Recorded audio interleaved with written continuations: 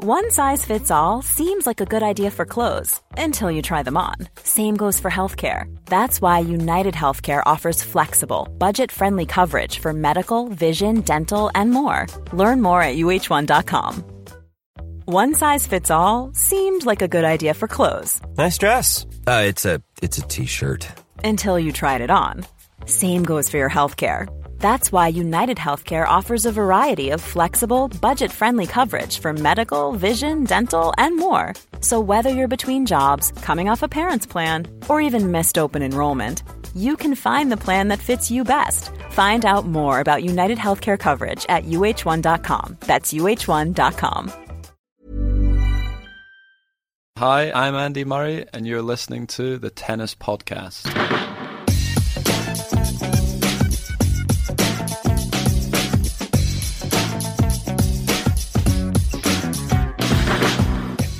And welcome to Queen's Club Quarter-Finals Day. This is the Tennis Podcast brought to you in association with The Telegraph. Today, Andy Murray beats Kyle Edmund in the Battle of Britain. Kyle's the future of the game in this country, so he's doing great. He's improving every single year. To play Andy, he's been, so good to me. He's last 3 pre-seasons I spent with him, give me a lot of information, insight, into his professional life.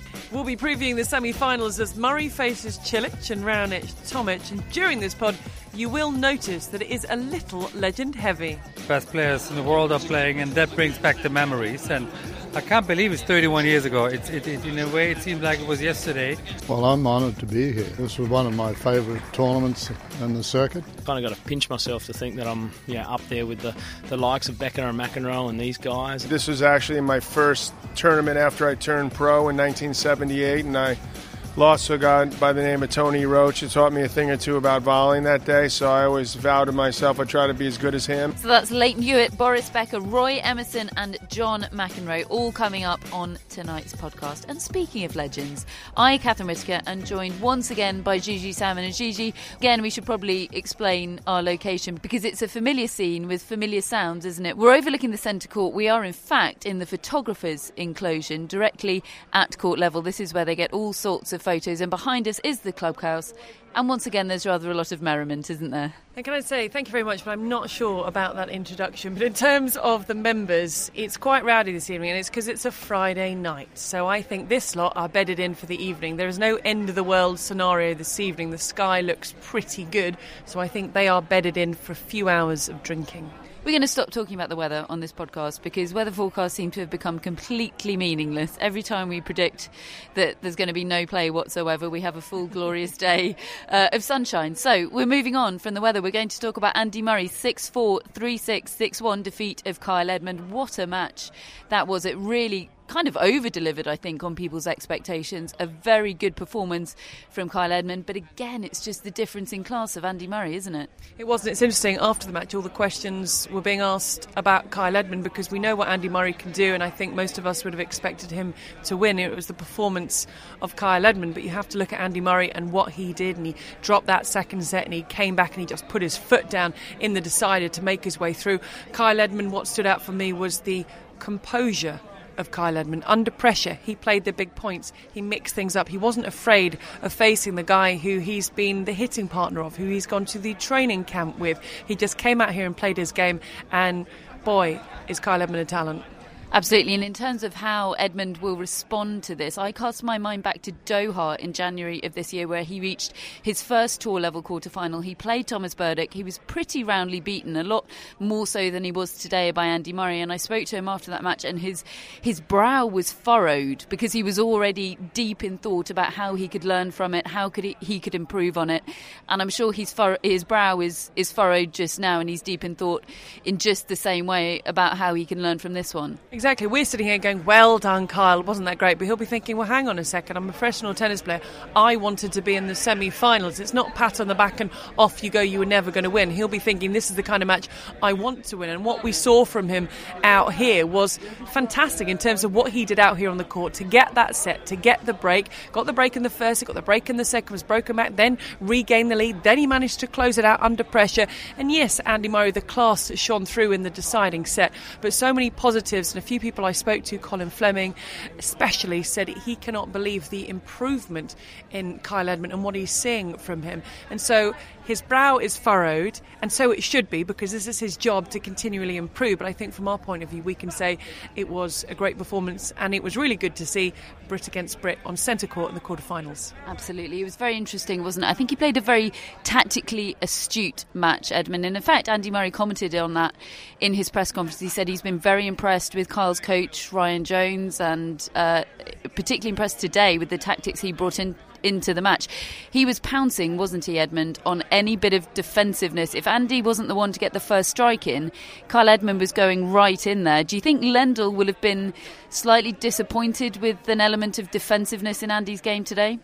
I don't know. I think Lendl is still looking at everything. It's early in this part two of this partnership, but I don't think Andy Murray has been playing the most amazing tennis all week, but he's been playing enough to get by. The conditions a little slippery. We saw him take a really heavy tumble, and he was really stretching out the groin area, lifting that leg for a fair few points after that, because these courts are so slidey, especially on the lush green edges of the centre court.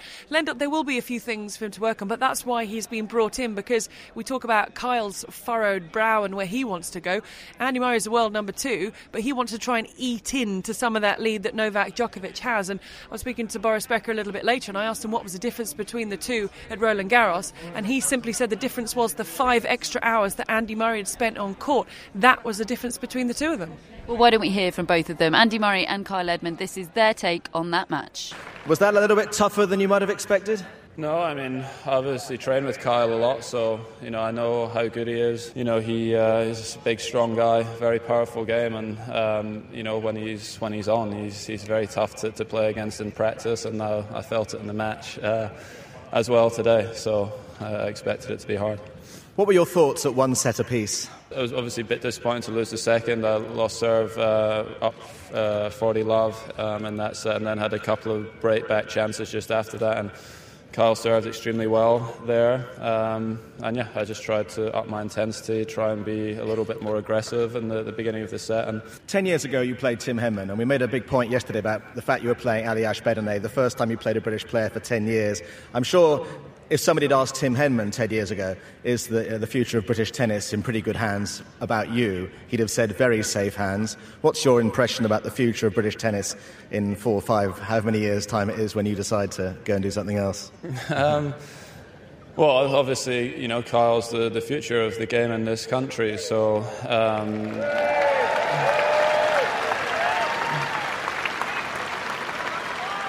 it's important that, he's given time to develop at his own rate, that not, too much pressure is put on him, and, he's doing great. He's improving every single year. He's got a really, really good team behind him. I've obviously spent quite a lot of time with them, and, they work him very hard, and they're good guys. So, if he's given time and a little bit of space just to keep developing and not too much pressure on the results at this stage, then, he can go very far.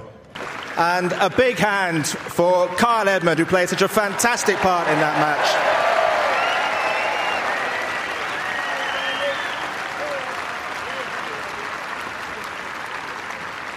And, you're a hugely professional athlete, and you'll be disappointed by the result, but I hope you're enormously proud of how you played today. No one likes losing, but once you had time to reflect, it's important you take away the positives.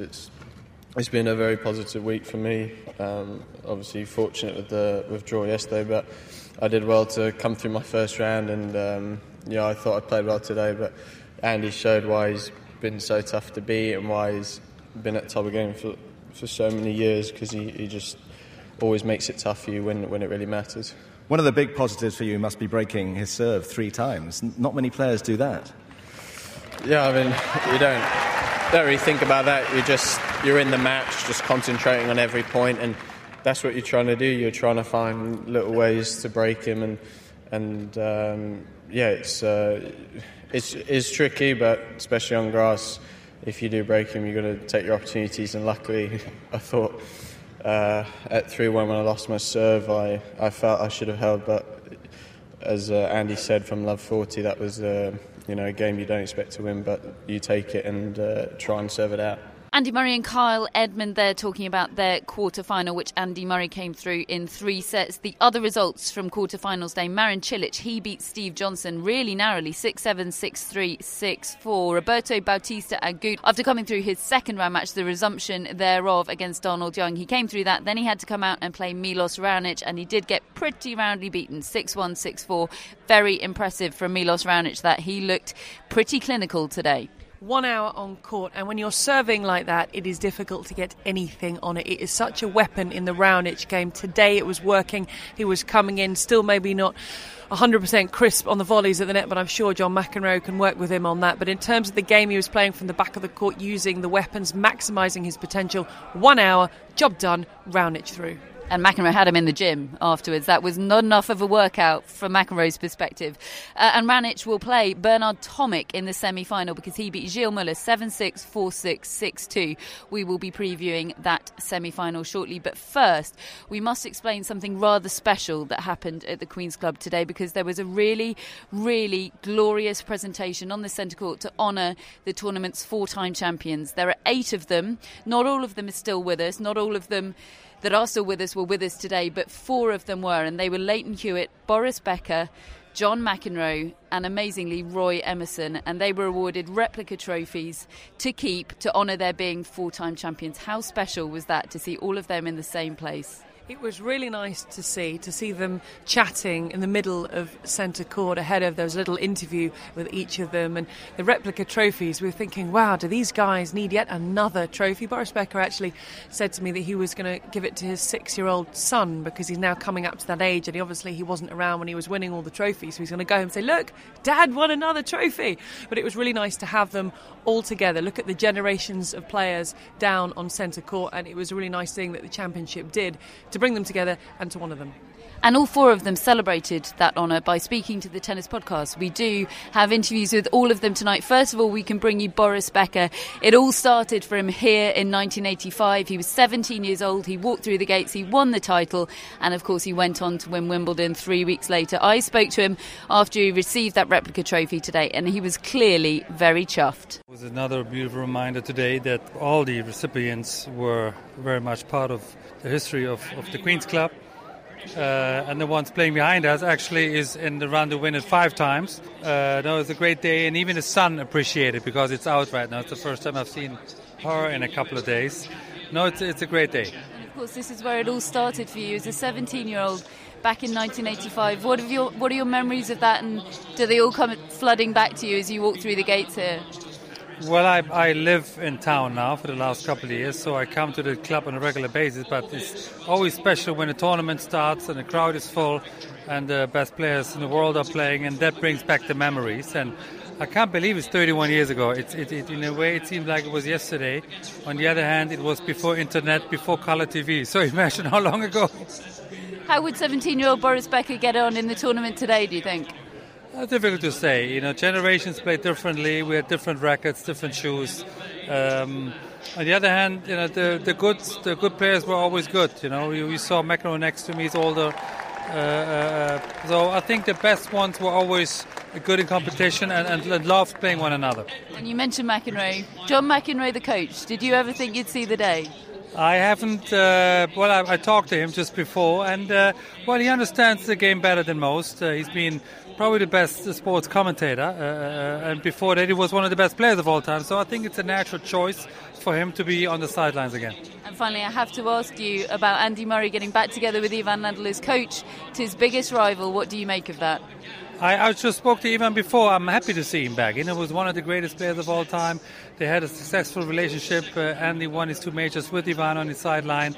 And I think it's sort of a natural fit that they're back together. Well, Boris Becker there, he was a 4-time champion at the Queen's Club. Firstly in 1985, then 87, 88 and finally in 96. Only one of the 4-time champions, of the 8 of them, won those 4 titles consecutively, and that was Roy Emerson. Between 1962 and 1965, Emerson played in 5 finals and he won 4 of them, as I say, in a row. When I caught up with him earlier, I wanted to know how the club had changed. We didn't have the huge stands that we have here, and we really didn't have the being televised. So it's quite different. They didn't have the sponsors or the sponsorship that they have in these particular days. So it was a big difference. I'm intrigued. What was the Players' Lounge like back then? Because now it's this enormous expanse. It's basically an entertainment centre. What was it like back in your day? We didn't have any players' entertainment section.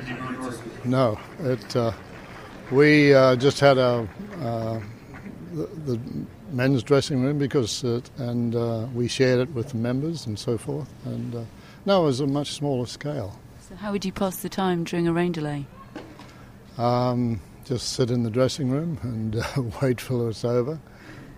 Well, Andy Murray, of course, playing just behind you, is going for the possibility of a record-breaking 5th title here. How extraordinary would that be if he were to achieve it? I'm not going to watch it.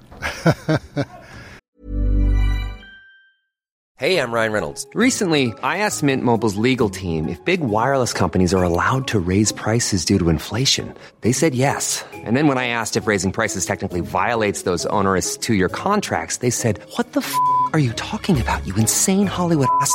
So to recap, we're cutting the price of Mint Unlimited from $30 a month to just $15 a month. Give it a try at mintmobile.com/switch. $45 up front for 3 months plus taxes and fees. Promo rate for new customers for limited time. Unlimited more than 40 gigabytes per month. Slows full terms at mintmobile.com. Mom deserves the best, and there's no better place to shop for Mother's Day than Whole Foods Market. They're your destination for unbeatable savings, from premium gifts to show-stopping flowers and irresistible desserts. Start by saving 33% with Prime on all body care and candles. Then get a 15-stem bunch of tulips for just $9.99 each with Prime. Round out Mom's menu with festive rosé, irresistible berry chantilly cake, and more special treats. Come celebrate Mother's Day at Whole Foods Market. Hello Tennis Podcast listeners, David here. Now you might know that I love a bit of cooking, and I think I'm quite good at it. But if I'm honest, even I get fed up trying to work out what to do every night. That's where Home Chef comes in. Being able to put together a delicious meal without the long prep and the cook times, well, that's pretty cool.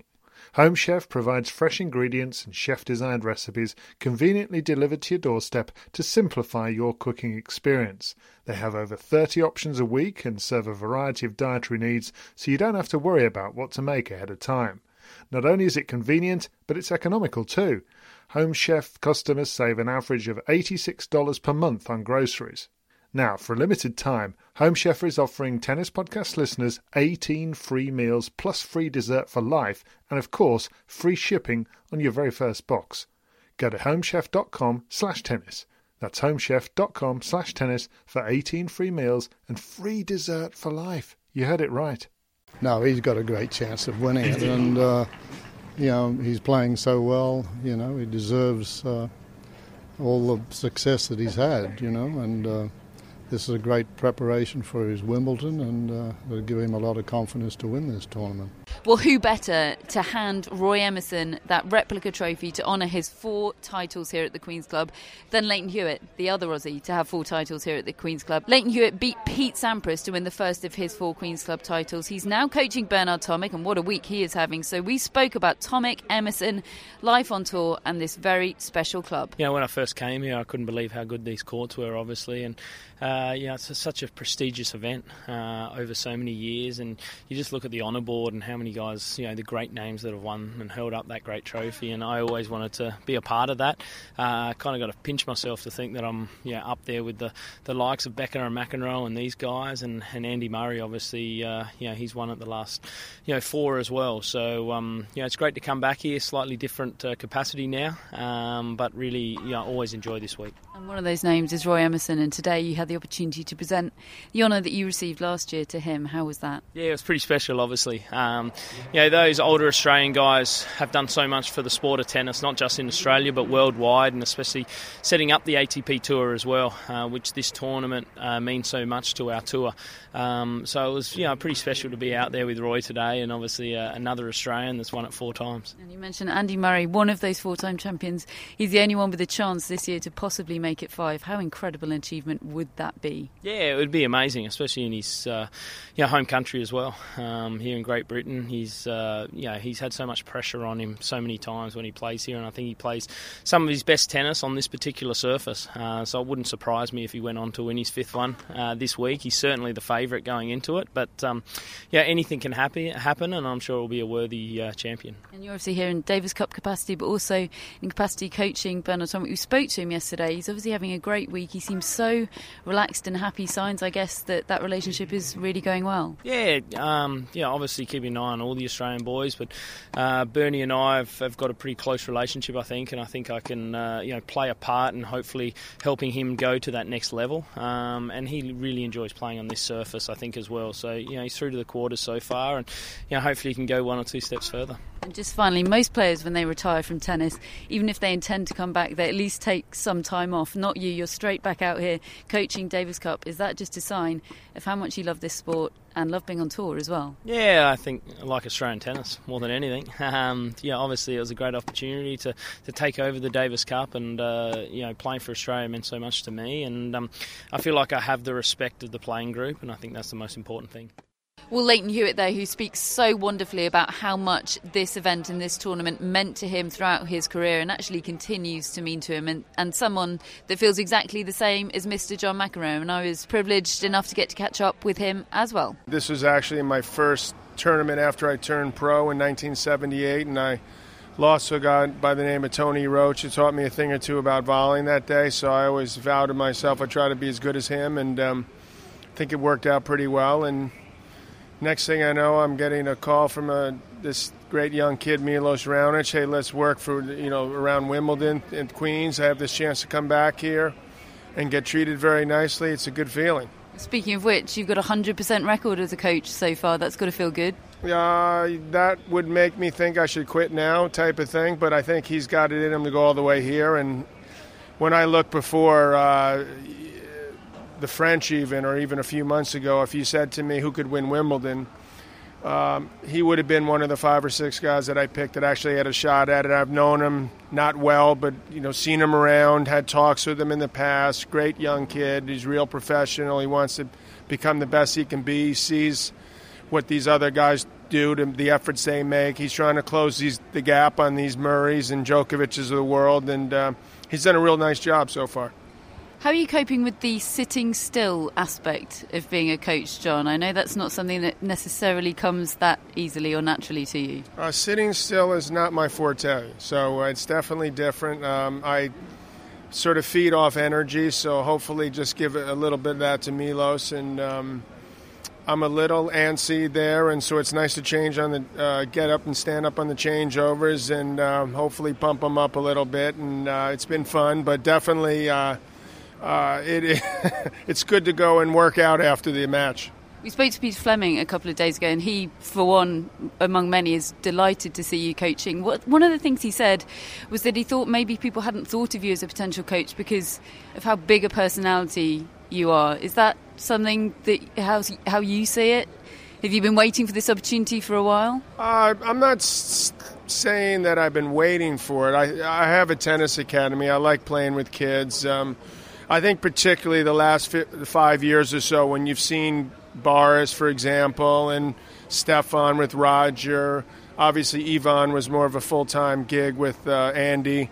But you could see guys coming in and consulting / coaching for not as much a period of time and come in on the bigger ones, which is, fantastic. Who doesn't want to be coaching someone at Wimbledon, for example? And so that, to me, started fitting in and making more sense for me. I mean, doing 30, 40 weeks, being out there. I mean, I already feel like I'm sort of back out on the tour, which is good in a lot of ways, but you need to have a lot of patience, which not always my strong suit, although 6 kids later, I think I'm better. So it's been fun to sort of get back in the mix a little bit, and it feels good right now. So if I can pick and choose some times, and hopefully if Milos says, look, let's work a little before certain other events, and he has a home in New York, so this thing could be real nice. Well, you've mentioned Ivan. How was it seeing him around the place, seeing him in the locker room? What's that like? He hasn't changed at all. But he did a great job with Andy before. I think he was a difference, and Andy winning He won 2 majors, and I'm not surprised. I sort of expected it, but you're always a little bit like, okay, here it is again. And, he comes in and he's meticulous, and that's what a lot of the players want and need. And he definitely worked. I can see definitely going to the well again if I was Andy. Why wouldn't I? He's playing great. He's been knocking at the door. He's trying to, get over that hump against Novak, and hopefully my guy can get close to those guys. Well, just finally, we do seem to be edging closer to a Murray-Raonic final, and that would mean McEnroe-Lendl.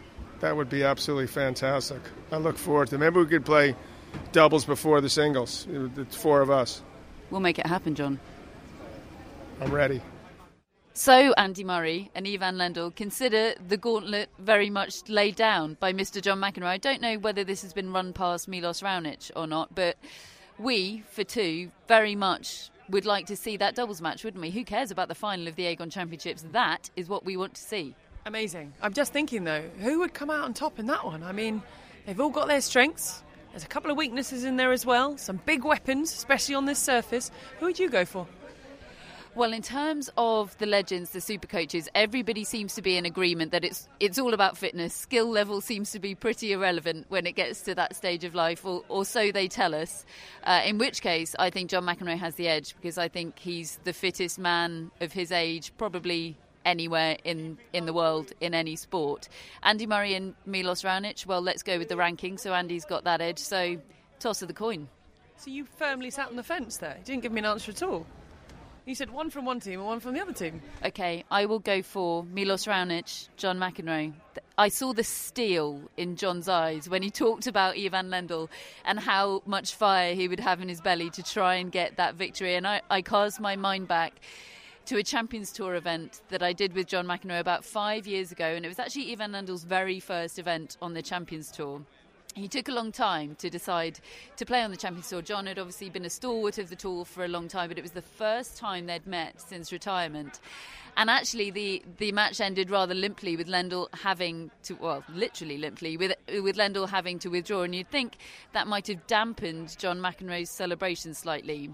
It did the exact opposite. I mean, John McEnroe celebrated like he'd won Wimbledon. It was extraordinary. He did a lap of honour of the court, fist pumping in every corner. He came to speak to David and I in the mix zone afterwards, and boy, was he pumped. I mean, he would give every last sinew to beat Ivan Lendl in any circumstance, let alone on a tennis court. I think as I look across, you mentioned opposition courtside, I can see straight down a gangway and there's a picture of a roaring Andy Murray, 4-time champion here, but it's not swaying me. I think I'm also going to go with the Raonic-McEnroe doubles combination to beat Lendl and Murray. We've now, though, got to make it happen. Who do we speak to? No pressure or anything. I mean, as you say that, I do realise that we have had Peter Fleming on this podcast, who's a pretty reliable source, saying John McEnroe is the best doubles player and best partner in the world. So I feel pretty confident in our choice here, Gigi. But who do we speak to make this happen? We know some people. Do we? David Law. Let's do it. David, if you're listening, I know you're listening, we have to make this happen. Should we talk about the semi-finals, Gigi? Murray against Cilic, 2 former champions. That kicks us off at 1:15 p.m. It's safe to say Murray's the favourite, but Cilic, this is just the week he needed, isn't it? Yes, it's been really good for Cilic. Champion here 2012. Hasn't had Goran Ivanisevic here. He had to disappear and do other bits and pieces, but you spoke to him earlier in the week for the tennis podcast. It's good to see Cilic playing well and with this confidence. He likes this surface against Andy Murray. Andy Murray has the head. I think it's 10-2 in favour of Murray. They've met a couple of times at Queen's. Both occasions they've gone the way of Andy Murray, so he would start the favourite. But I think it's going to be an interesting contest just to see how Andy Murray now, to see if he steps things up. He had Nicola Mahut, really tricky for Murray, having won in Hertogenbosch and come here, and the courts are really slippery at that point. Then he's had the British double act of Aliash Bedney and Kyle Edmund, and now the level has changed once again. He steps things up against Marin Cilic, and the matches are now running out ahead of Wimbledon, so I think it's a really interesting test for Murray. I'm sure Goran is coaching from afar. I'm sure he can coach via text. They're super coaches after all. Remote coaching. I mean, he'll be having a word in Marin Cilic's ear, and I'm sure tactics will be passed on. But how do you feel about that one? I mean, Murray is obviously the favourite, but I do think this is a step up in terms of test than what he's had this week. And I think it's also fair to say that Andy Murray has not played brilliantly at any point this week. There have been moments of brilliance. There always are. He's been good enough. He's been solid. But he hasn't been really tested and he hasn't been brilliant. So if Cilic can produce something special, he is a Grand Slam champion after all. If he can produce something special, I think there could be a bit of danger for Andy Murray. I think it could actually be a really, really good match, as could the second semi-final. Milos Raonic against Bernard Tomic. It's super coaches wherever you look, because we've got Leighton Hewitt, John McEnroe. I mean, it's just a smorgasbord. We don't look at the head-to-head for that one, or we don't think it's a close match, because Raonic leads it 3-love. They met, I believe, in Brisbane at the start of this year, and Tomic retired in this match. Tomic's never taken a set off Milos Raonic, but we've spoken to Bernard Tomic this week. He's looking really, really relaxed. He was very smiley, a little bit scared of the thunderstorm. He did the regripping. Bless him. I know, he was okay that we were there. He did the regripping. What would have happened if we hadn't been there? I mean, who knows what would have happened to him? He'd still be cowering in a corner. It's when he looked at us and said, "Aren't we all afraid?" And we all looked blankly at him thinking, no, it's just you, Bernie. But it's nice to see him playing like this. It's nice to see him so relaxed. He talked about needing to distract himself and keep his mind busy, and the Australian journalists were really interested in talking to him about how in previous rounds he's fought back when he's been down, and he said, I'm just feeling good, I'm taking it match by match, etc, etc. But I think with Hewitt in his corner, the confidence he seems to be playing with, he had a really bad head-to-head against Gilles Muller, but he turned it round, he pulled it out the bag and he won. As I say, it's a shocker against Raonic in terms of head-to-head, but this is a new day, it's a new surface, and I think it's going to be very interesting. He suddenly looks very unburdened, Bernard Tomic. He's looked burdened in the past. Of course, he has had some missteps in terms of his relationship with the media, with the fans. But we've talked about him this week, haven't we, Gigi? And there's a really good, well, I say kid, I mean, he's 23. To us, he's a kid. There's a really good kid in there, isn't he? And he loves his tennis, and seeing him play in this unburdened way, you're seeing the best of Bernard Tomic, and I think the world deserves to see that. Yeah, and it's nice. I think we've also seen a slightly different side of Milos Raonic. People I've spoken to, yes, sometimes it is quite tough to get excited about how he plays because it is quite functional, it's quite robotic. But we've seen a couple of smiles at the change of ends. I think the addition of John McEnroe was great, and a few chats we've had with him. There is that it's sort of a sensitive, sweet soul there, a good sense of humour, and I think so. It's an interesting one in terms of we've just seen a little bit of the characters of both of them. You add in the super coaches who'll be in the boxes by the side of the court, and I'm going to tip Raonic to come through this ultimately, but I think it will be a good test for Tomic. Absolutely. Well, there you have it, the semi-final lineup. It's Raonic against Tomic, and it's Murray versus Cilic, but it's also Lendl versus Ivanisevic, well, a remote Ivanisevic, and Leighton Hewitt versus John McEnroe. It's going to be good. We'll be bringing you another podcast after these semi-finals. They are nightly. There are 2 more to go after this one, so stick with us. Aegon Championships Tennis Podcast. Thank you for listening.